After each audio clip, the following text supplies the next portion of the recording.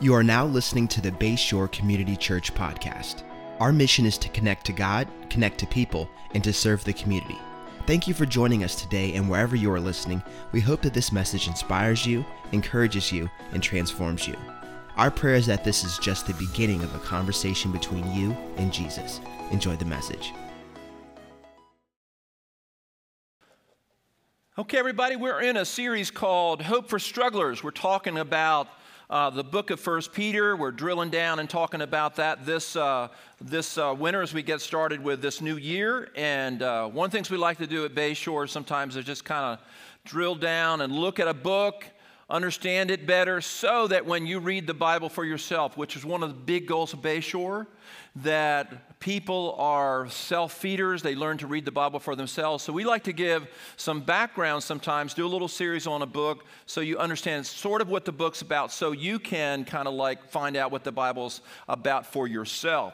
So this is like the third week that we're talking about this. 1 Peter, of course, was written by Peter, and we're going to do the first three verses today. We've been kind of playing around with the overview of the book, and today we're going to look a little bit more in first chapter, and so we're going to do the first three verses today to talk about that. There's some interesting stuff in 1 Peter and some really, kind of like complex things we want to talk about a little bit, but things that are encouraging to us. So 1 Peter chapter 1, verses 1 through 3. Peter, an apostle of Jesus Christ, to God's elect, exiles scattered throughout the provinces of Pontus, Galatia, Cappadocia, Asia, and Bithynia, who have been chosen according to the foreknowledge of God the Father, through the sanctifying work of the Spirit, to be obedient to Jesus Christ and sprinkled with His blood, grace and peace be yours in abundance. Verse 3, praise be to the God and Father of our Lord Jesus Christ. In His great mercy, He has given us new birth into a living hope through the resurrection of Jesus Christ from the dead. So, first of all, we talked a little bit about this book. This book was written by Peter. Peter was one of those disciples of Jesus, and he calls himself in this book, Peter, an apostle of Jesus Christ. Peter, he's not a disciple anymore. He's an apostle.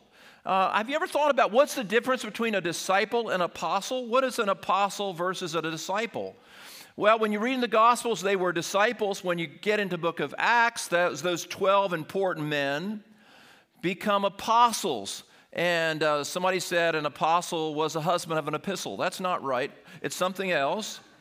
An apostle is somebody that's been sent as a messenger.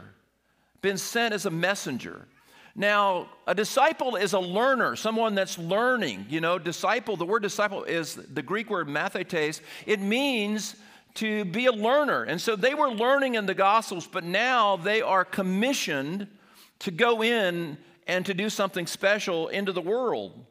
And here's the thing about Bayshore. Here's the thing about you. Here's the thing about us this year.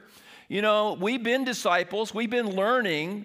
But God wants to graduate us from just learning and graduate us to doing, where we are becoming essential servants of the Lord in our community, where we're doing something. So God has something for you to do. God has a mission for you. God has a plan for you. And so Peter didn't stay a disciple. He didn't stay just listening, but he became a doer. And he became a messenger of Christ. And when we talk about Peter, an apostle, now here's the message the apostles had. We have the 12 apostles. Of course, Judas, was out of the picture, and then they chose Matthias, another apostle. Now, here's the thing about the original apostles. Now, I believe they're still apostles, but the original apostles had a special, unique mission. And their mission was that they were eyewitnesses of the resurrection of Jesus, that they saw Jesus being raised from the dead.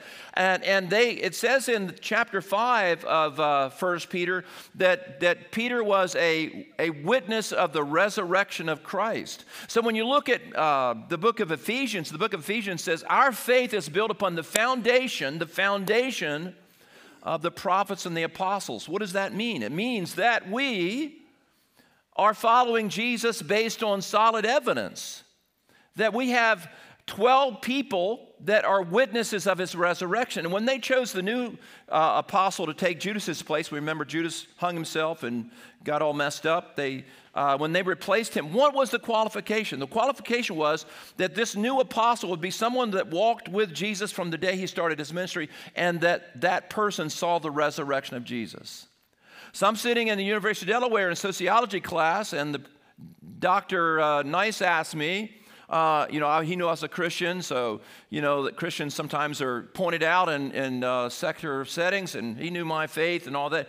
He said, Danny, is there any empirical evidence that Jesus is real and Jesus was raised from the dead? So, 29 heads turned to look at me. And I said, absolutely, there's empirical evidence that Jesus is real and he's been raised from the dead. Because there are living witnesses that during his time that saw him. And then it says in 1 Corinthians chapter 15 that over 500 people saw Jesus at one time.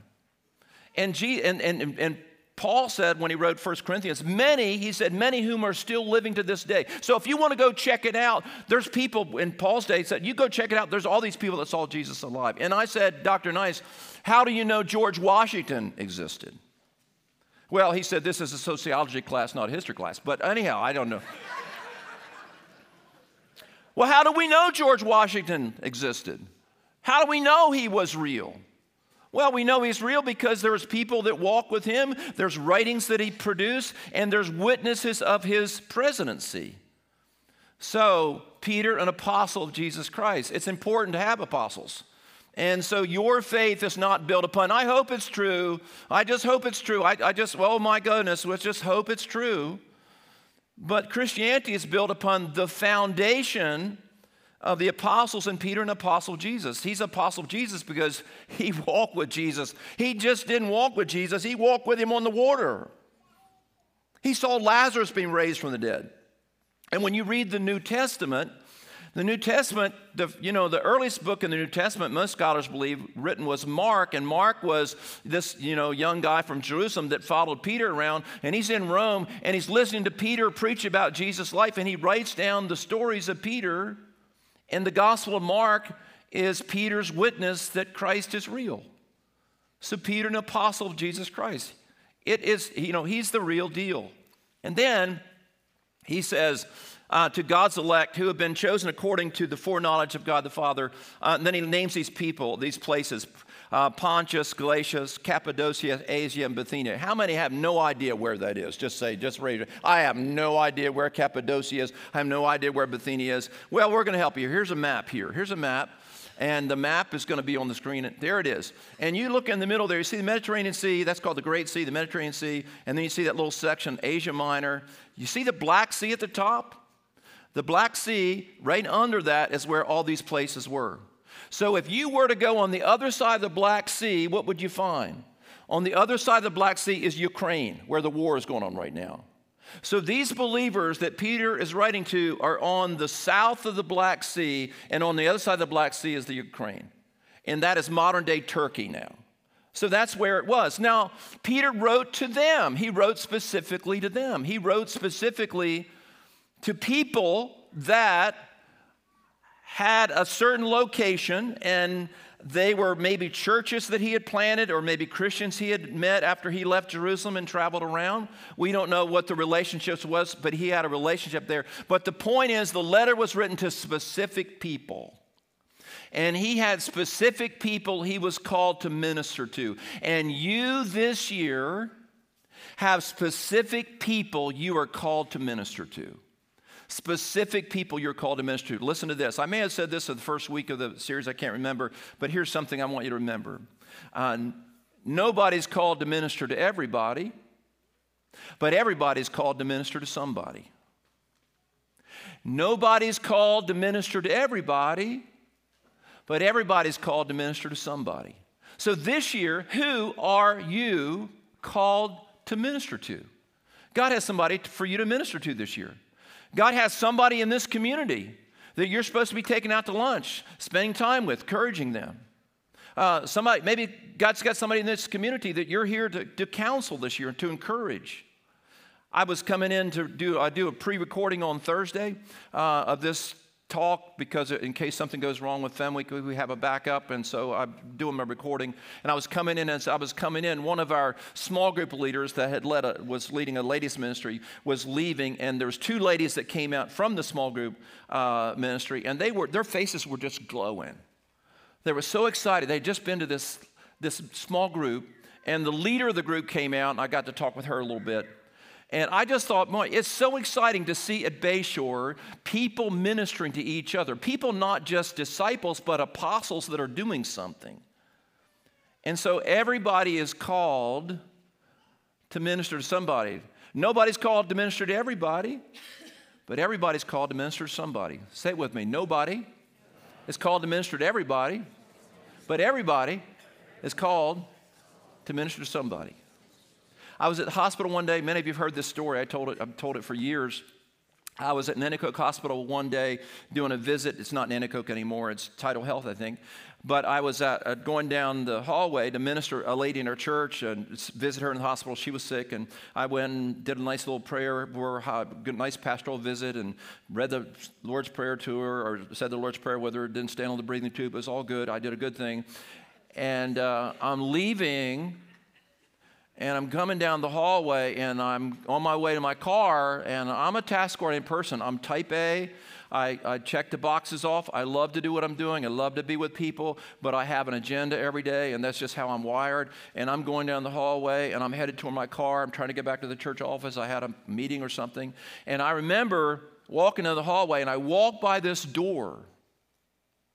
When I walked by this door, it's like the Lord grabbed my coat and wouldn't let me keep going. And I felt like the Lord just said, stop. And, being the man of God that I am, I just kept walking, dragging the Lord down the hallway.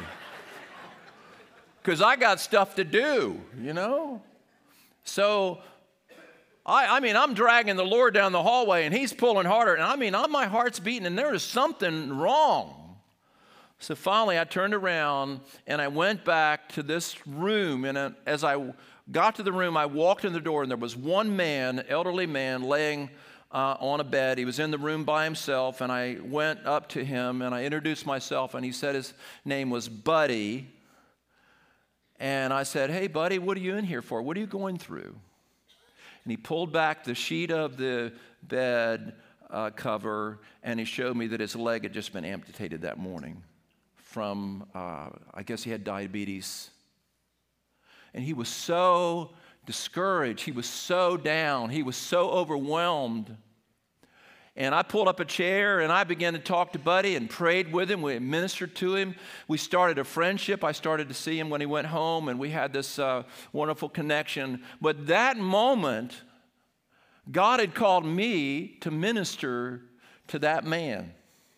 Not because I'm anything special. You don't have to be anybody special to help somebody. You just need to have a loving face and a listening ear and take their hand and pray for them and stand with them in the faith. And God will do miracles through people that will just take time to be with other people. Can you say a big amen? Amen. And so God has somebody for you to minister to this year. Peter said, to the believers of Bithynia, Cappadocia, Pontus, these are the people I am called to minister to.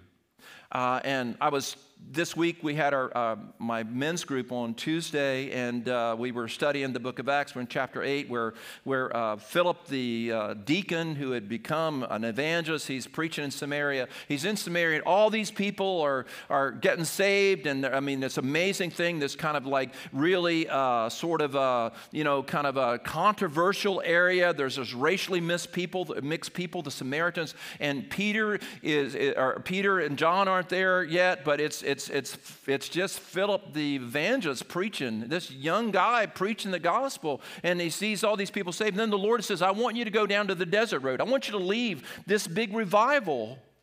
I want you to leave all these people. I want you to leave all the excitement. And I want you to go down to the desert road. And he goes down the desert road that runs along the coast of the Mediterranean Sea, and there's one man that's in a chariot. It's really probably an ox-drawn cart that he's in. He's the financier for the Queen of Ethiopia. and he's a seeker. He's hungry for the Lord. He's reading the book of Isaiah, and Philip comes up to him and preaches the gospel to him, and the man gets baptized on the spot. Philip was called to minister to that man. Let me just say this to all my pastor friends, and I say it to myself. God just doesn't care about crowds. God cares about people. Bayshore wants to always be a church that cares about individual people, not just crowds. How many know crowds are exciting? And I love crowds. I love them. But let me tell you something. God just doesn't care about the crowd. He cares about people. He cares about individuals. And some of you came here today. There's somebody that came here today. You feel like you're lost in the crowd. God doesn't know about you. God does know about you, and He does care about you, and He does have a plan for your life.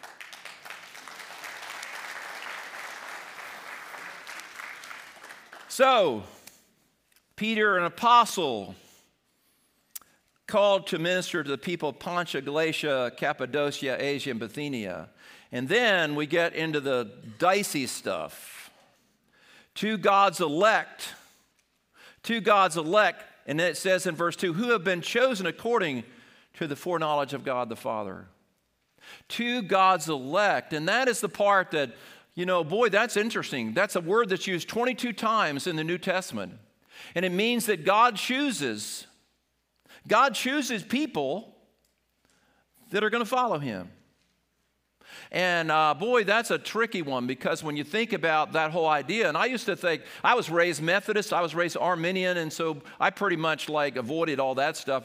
And here's what we did when we saw the concept of the elect in the Bible. Here's something that we have to watch out for. And this is important for us to remember this. When there's something in the Bible that makes us uncomfortable, we should not try to explain it away. And I was raised that when you saw something that didn't fit into our theology, we tried to explain it away. But this says that God chose these people. And, so there's this tension in the Bible. There's this tension in the New Testament. So being you're reading the New Testament through, let me just tell you about it. In chapter 9 of Romans, it talks about God choosing Jacob but not choosing Esau. So you have those things in the Bible. Then you have Romans chapter 10, where it says, whosoever call upon the name of the Lord will be saved. So you have these two ideas that are in Scripture.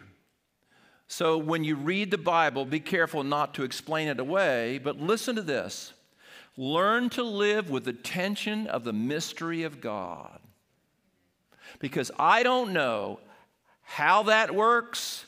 I know that God, honors people that call out to Him, but there's this idea that He chose us from the foundation of the world.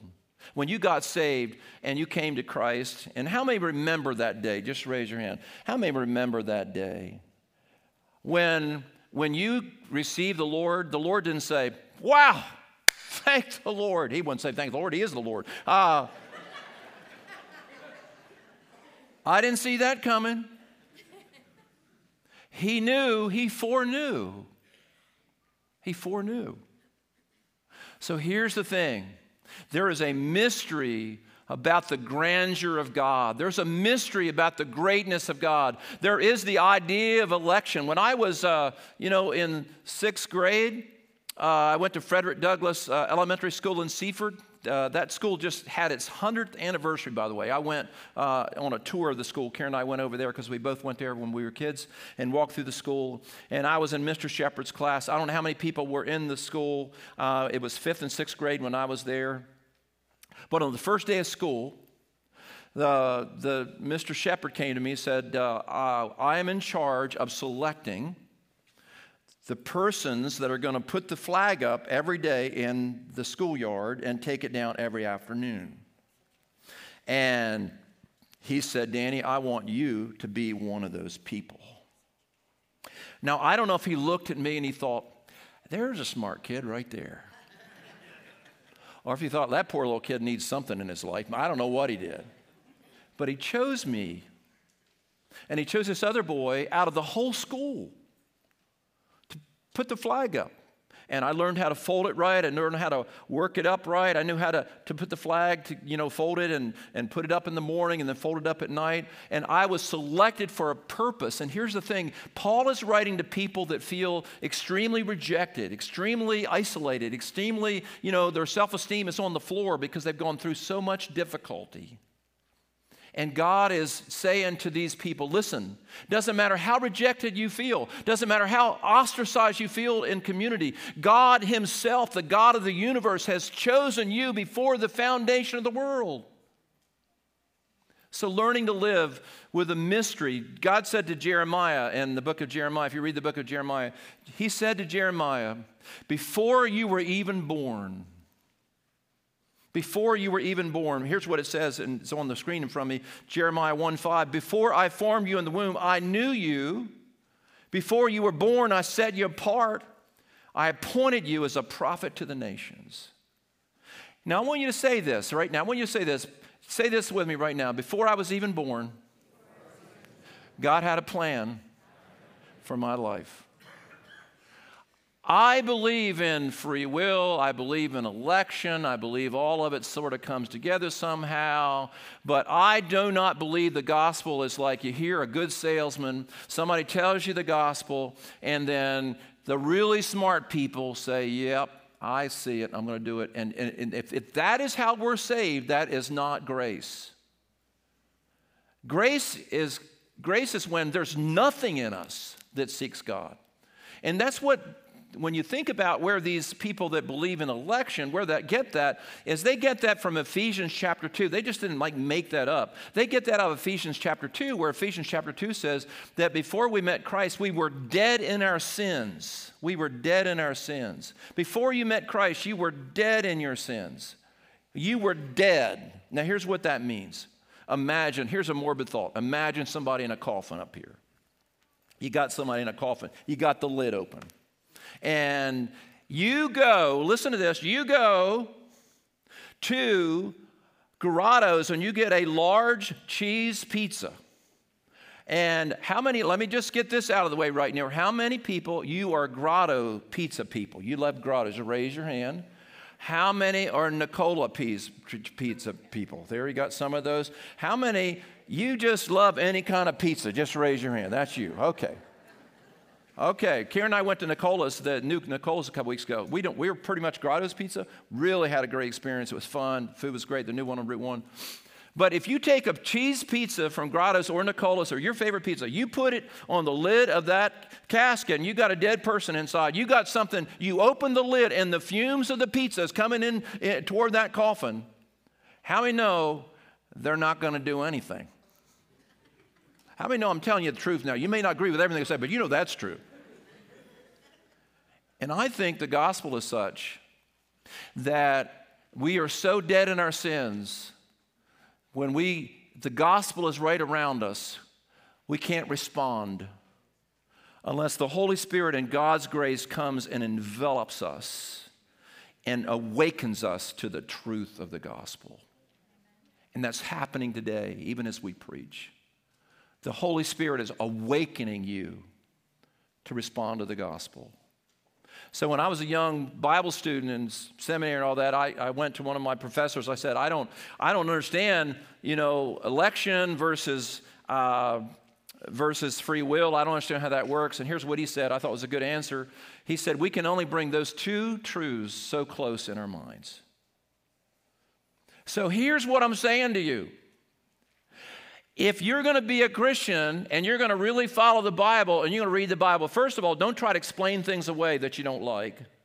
Secondly, learn to live with some mystery. Learn to live with some things that you don't quite get yet or you don't quite understand. So, because, Karen and I, we go to Panera Bread. I love Panera Bread a lot.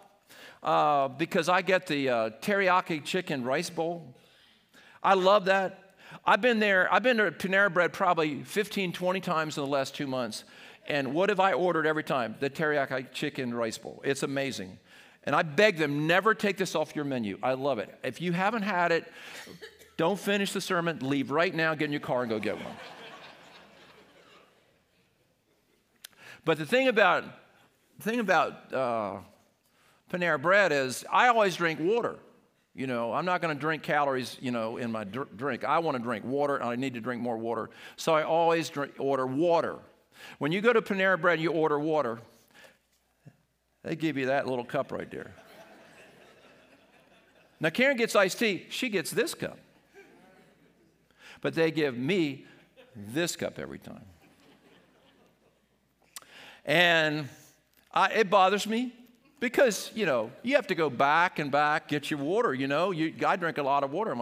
So I was there the other day, and I don't know. I shouldn't have said it. I was just playing, but I said she gave me a cup. I said, is there a chance I could get a smaller cup? I asked her that. Karen said, she elbowed me, what? And I stunned the girl, like she was like thinking, do we have smaller cups, you know?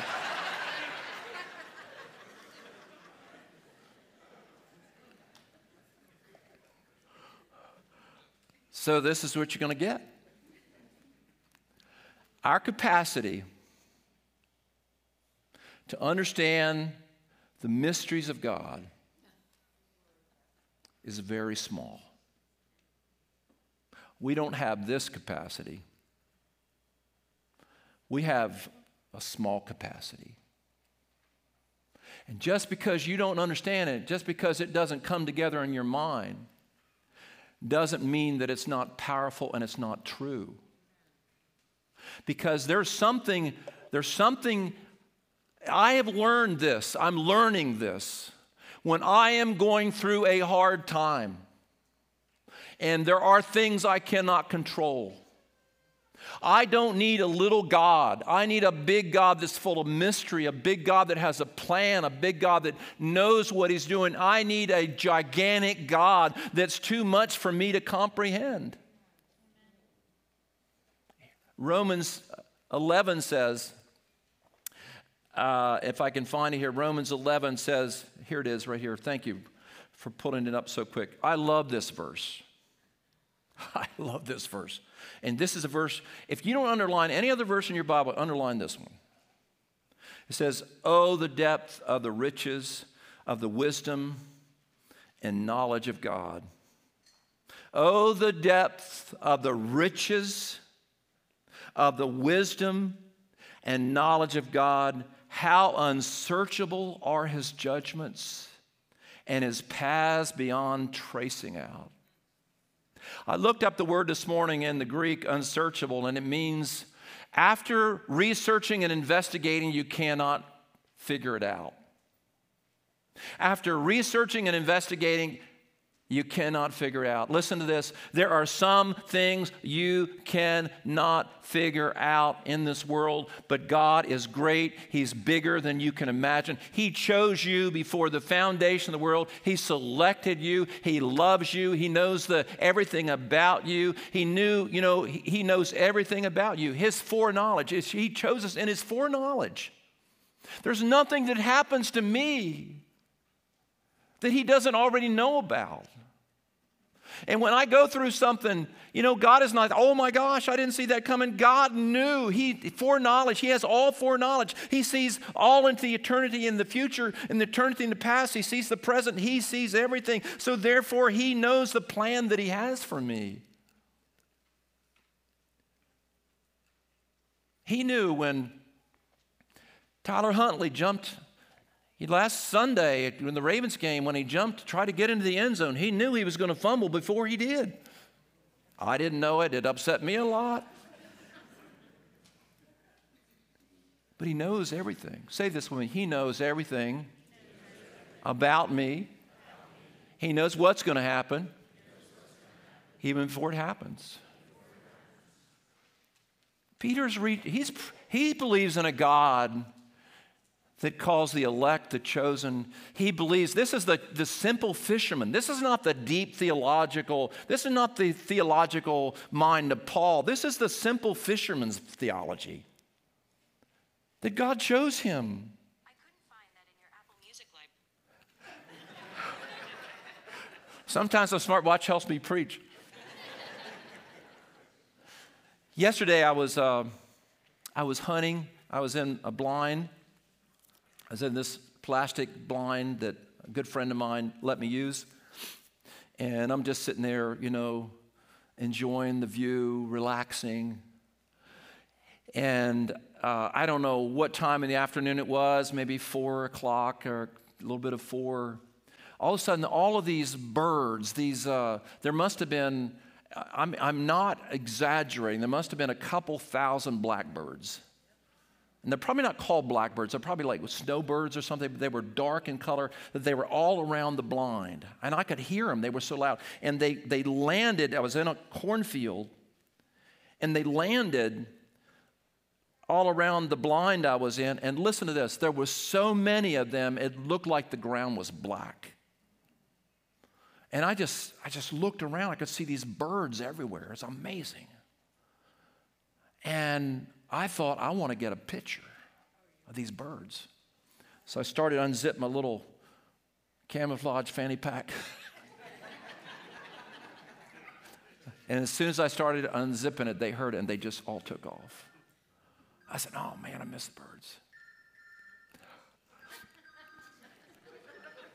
It's one of those days, it's an electronic day for us, all of us. But you know what the Lord said to me as I was sitting there, and I needed to hear that yesterday. He said, they were here trying to survive, trying to get things off the field. They were trying to feed. They were going through their routine survival mode. And you were there all the time, and they did not even know you were there. And you were there all the time, and they didn't even know you were there.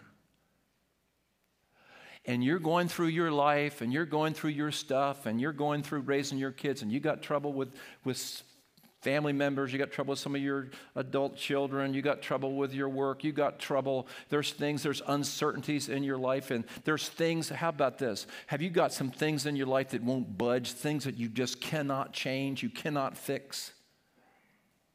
I got some things like that. I cannot change them. I can't, doesn't matter how much I try, I can't change. Doesn't matter how much I pray, I can't change this certain realities of my life. And I'm like those birds. I'm just going through my life. I'm just going through, and I'm trying to survive. I'm going through, and He's there all the time. And He's there for you all the time.